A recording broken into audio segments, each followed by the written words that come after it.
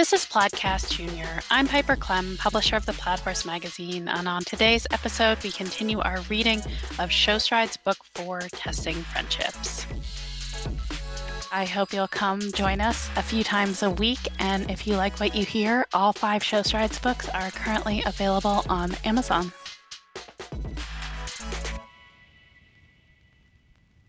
The Plaid Horse presents Show Strides Book 4, Testing Friendships, by Piper Clem and Rennie Dybel, read by Piper Clem. Chapter 15. Between each class at school on Friday, Tally checked her phone to see if Mac had responded to her text from the night before. But there was nothing. "I just don't know what I could have said that upset her," she told her friends in the cafeteria after relaying the story about what happened with Mac. "I actually think that it's kind of obvious," said Ava. Tally, Caitlin, and Jacob all looked at her. "Well, tell me," said Tally. "What is it?" "You basically told her how easy her pony is to ride, and how he did the work for you measuring the lines," Ava said. "But I didn't mean it like that," Tally insisted. "I know you didn't," Ava continued, "but Mac tried a bunch of ponies that didn't work out before they found Joey. She's probably self-conscious that you think he's a push-button ride, or that she's not a good rider." Tally felt like Ava had just punched her in the stomach. She'd gushed about Joey to Mac because she'd never ridden a pony so fancy and so well-schooled before. She never even thought about Mac's riding. She just thought that the pony was amazing. That night, Tally texted and called Mac again, but got no response.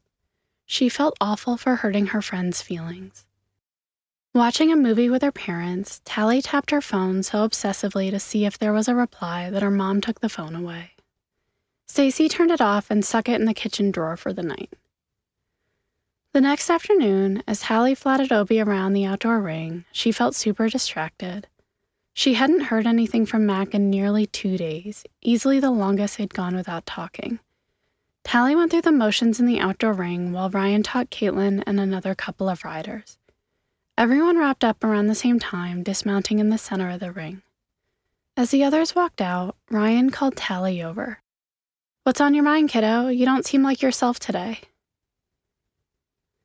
Tally opened her mouth to tell Ryan that everything was fine, but a sob escaped instead. Embarrassed, she turned away from her trainer as a tear spilled down her cheeks. "Hey," he said, his voice soft and kind. "What's going on?" Tally told him everything, what she'd said to Mac on her birthday, as well as Mac's reaction and her silence in response to Tally's texts and calls.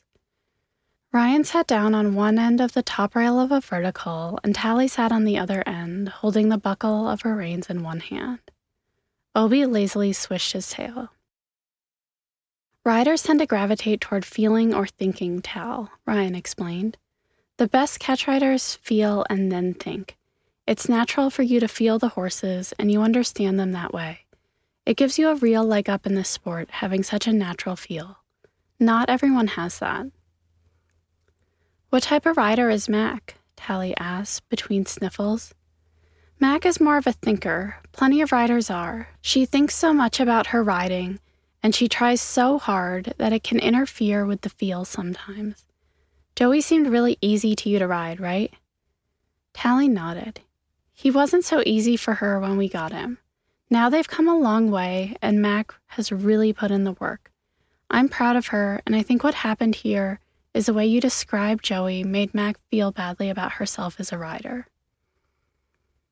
Tally felt like her stomach was twisting into knots. She never meant to hurt her friend's feelings. "I know you'd never hurt her feelings on purpose," Ryan said. "She's sensitive about this kind of thing. Some riders have to work harder than others just to end up in the same place. Does that make sense?" Tally nodded again. "She'll come around, Tal. I know you guys are great friends." Before Tally's dad came to the barn to pick her up late that afternoon, she slipped into the tack shop. If Mac wouldn't respond to texts, Tally thought she'd have to try something else. Tally fished a $20 bill out of her backpack. She always saved her birthday and holiday money to spend on horse stuff, and bought a braided leather bracelet with a silver horseshoe. She'd seen Mac checking it out the last time they were in the tack store together. Then she ripped out a sheet of notebook paper and wrote a quick note to her friend. Mac, I am so sorry if what I said about Joey upset you. I didn't mean to do that, but I feel awful that I did. I think you are an incredible rider, and it is my dream to show at the big shows like you one day, and to have the presence you have in the ring. You actually make it look easy. Please don't be mad at me. I can't wait for you to get to ride again soon. XOXO, Tally. Tally and her dad stopped at Mac's house before going home. There was no car in the driveway, thankfully, so Tally wrapped up the bracelet inside the note and dropped it through the mail slot in Mac's front door without needing to have any awkward conversations. There was nothing left to do but wait.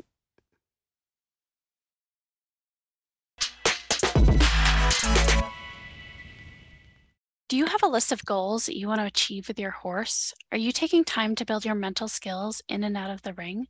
There is so much information available at your fingertips with a subscription to the Plaid Horse magazine.